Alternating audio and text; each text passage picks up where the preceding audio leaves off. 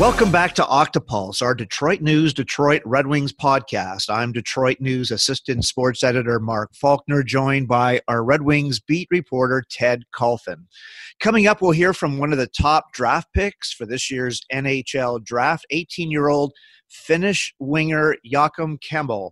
But first, Ted, what's the latest on the search for the new Red Wings coach? When you look at the coaching history of the Red Wings, there's been 27 coaches going back to 1927. And in the last 27 years, there's really only been 3 coaches. Dave Lewis was here briefly, but really you've covered Scotty Bowman, Mike Babcock, and Jeff Blashill. When you think of Bowman, Babcock, and Blashill, who makes sense being the next coach? Well, listening to Steve Yzerman at his season-ending press conference, it sure seemed it was going to be somebody closer to a Bowman or a Babcock. Yes. So, I mean, that's the impression I got. Could it be Babcock again? Who knows? Babcock 0.2. We'll see. It'll be. I don't get the sense just talking to a few people that it's getting any closer. Let's put it that way. I mean, I still think maybe around the Stanley Cup Finals or maybe a little after the Cup Finals. Okay. That's just a guess on my part, but. I tell you one thing, Mark, with some of these teams being eliminated here recently, you wonder how many more openings there are going to be around the league and just the competition for some of these people. Mm-hmm. I mean, if you're Barry Trotz, I mean, I get the sense Florida's going to be looking for a new coach here. And boy, isn't that an appealing job? I mean, President's Trophy winner and so much talent on that roster. And maybe Calgary, who knows? I mean, we'll see about Calgary. It'll be interesting to see here. I mean, there's a lot of, we're already, I think there's 8, I counted 6 to 8 openings as it is, and there could be a few more here. You know, you wonder if it's going to be a veteran candidate, or if it is going to be a veteran candidate, they're going to have a lot more options that are probably a little better than this one in terms of, being a contender right off the bat. I think I still get the sense it might be somebody we really may not be concentrating on. Maybe a younger coach who doesn't have a ton of experience, but I don't know. But have some familiarity with Steve Yzerman, and has proven to be a good defensive mind, maybe somewhere along the line. We'll see. But it looks like there's certainly, like that story said, I mean, there's a lot of qualified people out there, long list of people, but there's also a lengthier, by the day, it looks like there could be a lengthier list of openings too. Ted, you mentioned Steve Yzerman's season-ending news conference. Let's go back to one of the clips from Steve Yzerman talking about the 2 coaches that he hired in Tampa Bay. There was Guy Boucher, and he confirmed that Boucher was one of 3 finalists. And then there was John Cooper, and there was at least one other finalist back then. That would have been Lindy Ruff, who worked with Yzerman with Team Canada. Here now is Steve Yzerman talking about the 2 times that he has hired a coach. I hired Guy Boucher when I was first hired in Tampa. And I didn't know Guy. I knew of Guy Boucher. I had met him before. I didn't know him. I hadn't worked with him. But again, as I'd said earlier, and when I hired John, I'd worked with John for 3 years.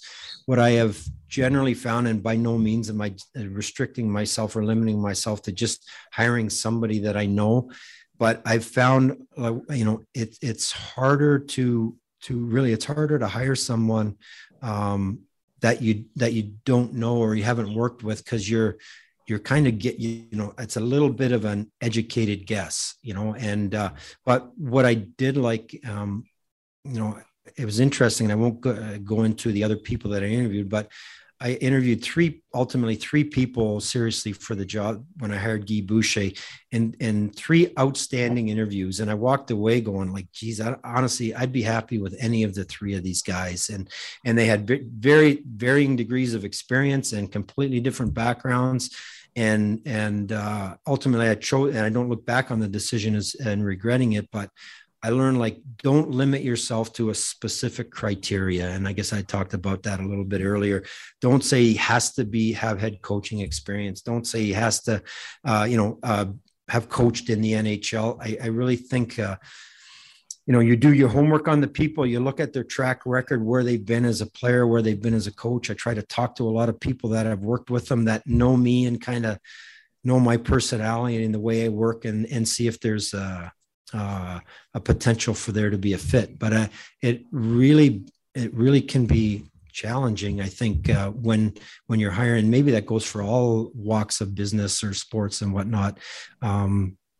That it can be tough when you don't know people. And so I guess ultimately what I've learned is don't limit yourself to any specific requirements for the job.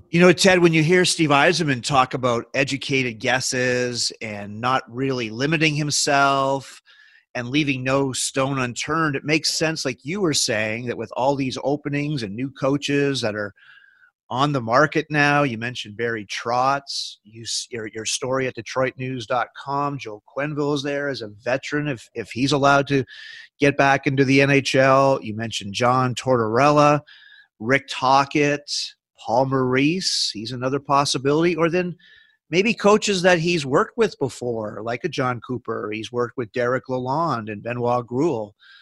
Like you said, it'll probably take a couple of weeks, if Mike not Babcock. more. Mike Babcock. How important is the coach to the Red Wings, given the team they have? They're improving, but they're still a long ways away from the playoffs. No, that's a good point, Mark. I'm not really sure. I don't think the guy coming in here is going to make an instantaneous change to the point where they're going to be an instant playoff contender. I mean, they finished 31 points, I think, from a playoff spot, or close to 30 points from a playoffs.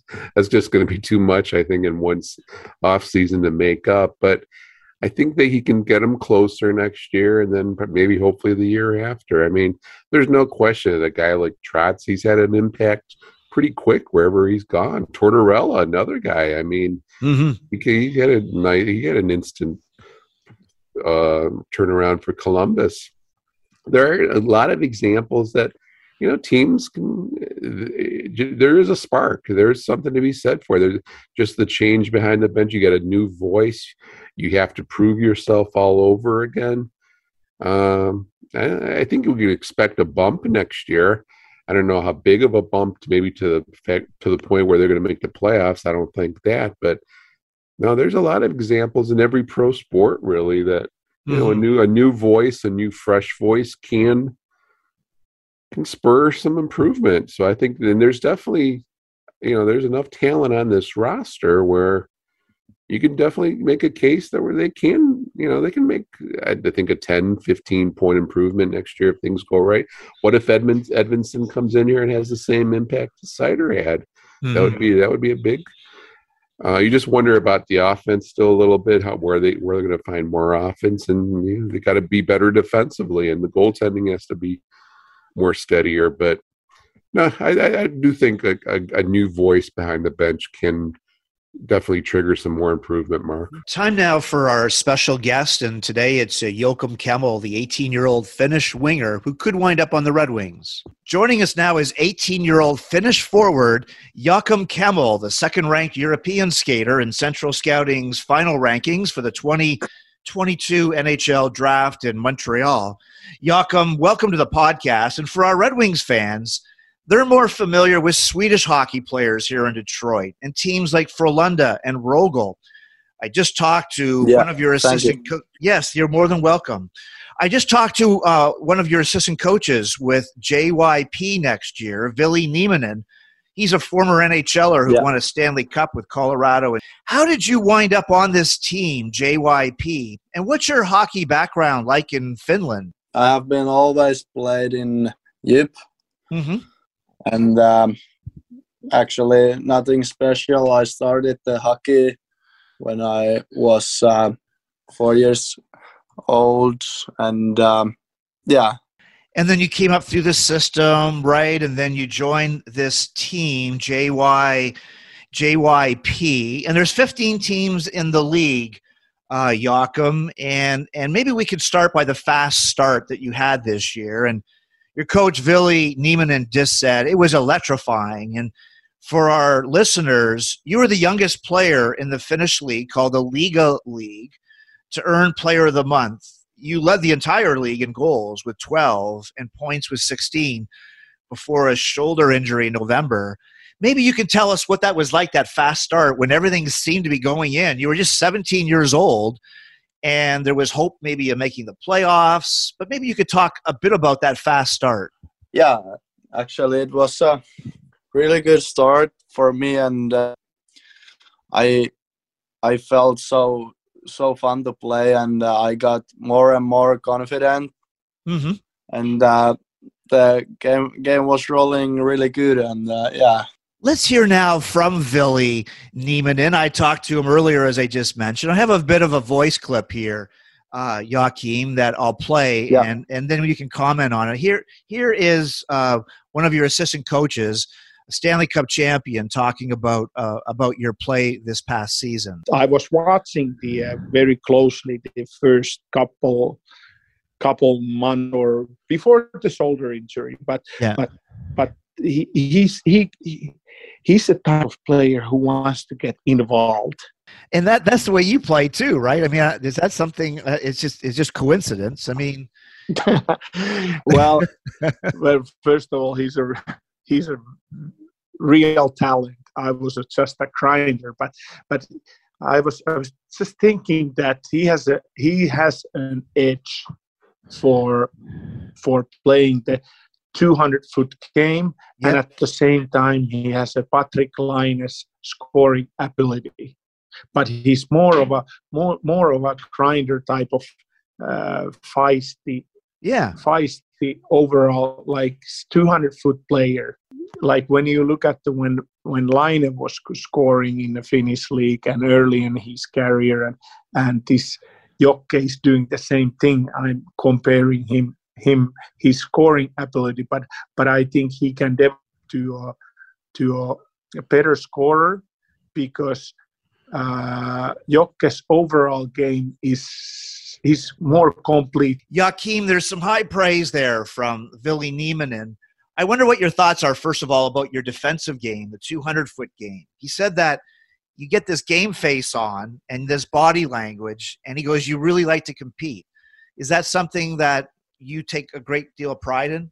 I like to play defense play, but it's not my favorite. But it's like always on my game. I want to play hard, and it's including to the defense on play and take the hits and give the hits. And Joachim, how about offensively? He did use the name Patrik Laine there, one of the top goal scorers in the NHL. Have you had heroes when you look back to Jari Kurri and Esa Tikkanen, Timo Solani, Alexander Barkov, Sebastian Aho, Mikko Rantanen, Patrik Laine? Are those some of the players that you've sort of watched over the years? Yeah, Teemu Selänne.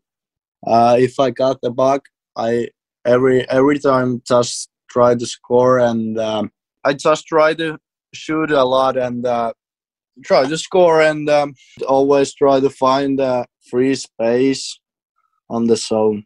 Now, there was one particular highlight against Canada at the World Juniors this past year. You scored a hat trick and knocked out Canada, 3 goals, and your game winner was actually in overtime when Adam Fantilli carried the puck into the Finnish zone. He made a drop pass, and then you went the other way. Maybe you could tell our listeners what you were thinking on that play, because here comes Canada with Fantilli and Bedard, 2 top draft picks for the 2023 draft.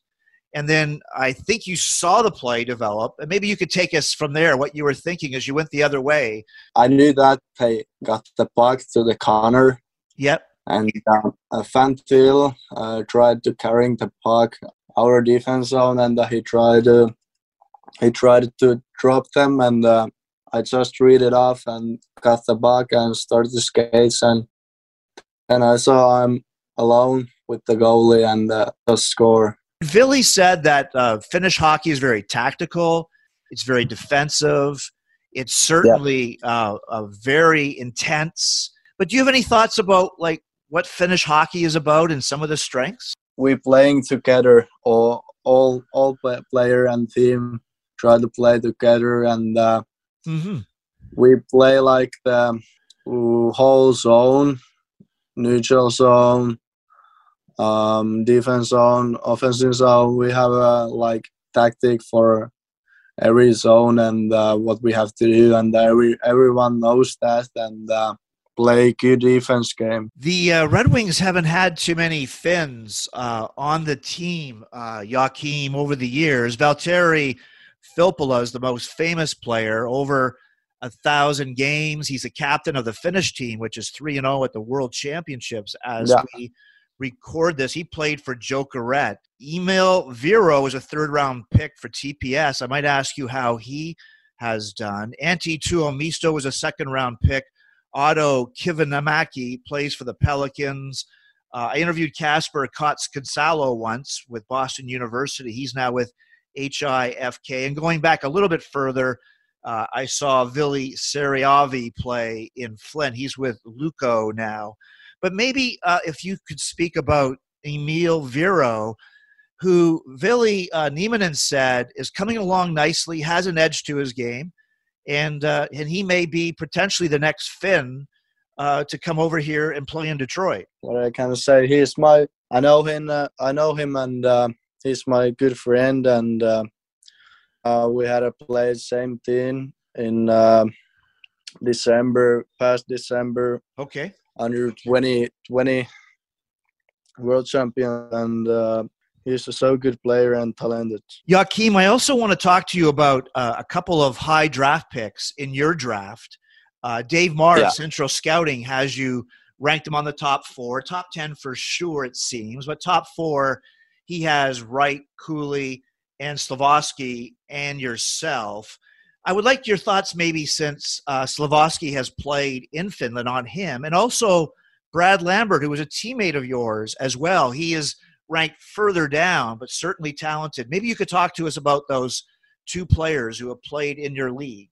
I had to play against Slafkovsky a couple of times on past year, and it's played a good season, and he's too so talented to play, and he's the big guy, and hard to play against him. And Brad Lambert, we played the past year in the same team, and he's so similar like Connor McDavid, and he looks like him, and he's playing like him. Mm-hmm. He's so good player. So good player and my good friend. Joakim, thanks again for your time today, talking to us about Finnish hockey, about your past, present, and future, and all the best at the NHL draft in Montreal and moving onwards as well. Thanks again, Joakim. Thank you. Yeah, thank you. Our thanks again to Joakim Kemell. Ted, let's move on. Just a couple of last questions. One of your recent stories startled a lot of people about Dylan Larkin changing his agent as contract talks loom. And what really may have stood out to a lot of people was that his previous reps, they said they were a bit blindsided. Now, we haven't heard Dylan Larkin's side of the story, how the change in representatives, how it occurred. But certainly that probably drew your attention, was certainly part of the story, that here's Larkin about to work on a new contract, on July 13th, on the first day of NHL free agency, and he changes agents. It's done elsewhere other times. What are your thoughts? Curious timing, Mark, no question. And let's face it, I mean, some of those people that Pat Morris and that agency represent, those are some of the elite star quality players in the league. So, you wonder exactly, what Larkin is looking for in this new deal. I mean, there was a lot of talk that maybe he would take a little bit of a hometown discount or whatnot again. But, I mean, a lot of those guys that are in that agency, you're talking about $10 million a year players. And, well, maybe Mr. Larkin, I tell you what, if Dylan Larkin has a type of year that he did this past year, I think he has a valid argument to being a $9 to $10 million a year player. You do wonder, though, how that works into what Steve Yzerman envisions as far as, the salary structure of this team. And I don't know, it's an interesting it's an interesting situation here. I think definitely you didn't see this coming. It shouldn't be that big. I don't think it's going to really inhibit any negotiations or what. And I still think Dylan Larkin ultimately, he was pretty passionate about how much he wants to stay here, be here. He loves being the captain of the Detroit Red Wings. It's his hometown team. But then again, it did seem like the losing, particularly this season, after, and the way Dylan talked after the season in his media and the season conference, it seemed like the losing did have an effect. It really did drag him down a little bit. We'll see. I think he wants to see some definite improvement on this roster. Sets up for an interesting year. I mean, no question about it. We'll see how negotiations go. And finally, Ted, you also wrote a story about the Wings signing a depth defenseman, Steven Kampfer, to a 1-year contract. The former Michigan defenseman, 5'11", 198 pounds. He's played in 231 NHL games. Is this a depth move? What are your thoughts on what they've done so far since the season ended and the contributions potentially of Kampfer? I think it's more of a depth move, Mark. I can't see him playing too much beyond Grand Rapids. And maybe he'll be an 8th defenseman if they carry 8, but I'd be surprised if he lands too much time on the NHL roster. He's been a number 7 type of defenseman in a lot of different places. Had a good run in Boston, talking to some people in Boston. He had played well there, but I think we're going to see a lot more bigger names being worked on here. You do wonder about a Vincent Trocheck. I think that'd be a nice addition as a number 2 center. That's one name that comes to mind. The defense core, I mean, there's not a lot of quality, so to speak, there on defense this year in free agency. So I'm not really sure how much of an upgrade you're going to see there, but definitely some forwards. Like we said, Trocheck comes to mind. That'd be an interesting fit. Andrew Kopp. But I have a tough time envisioning the Rangers letting Andrew Kopp go the way he's played in the playoffs for them.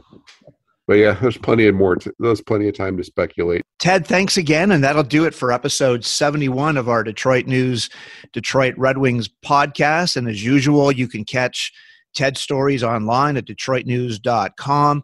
You can also find them on our Octopulse Facebook page, on Twitter, Instagram stories, and Snapchat. Thanks again, everyone, for listening, rating, and reviewing this podcast. Ted and I will be back in a couple of weeks.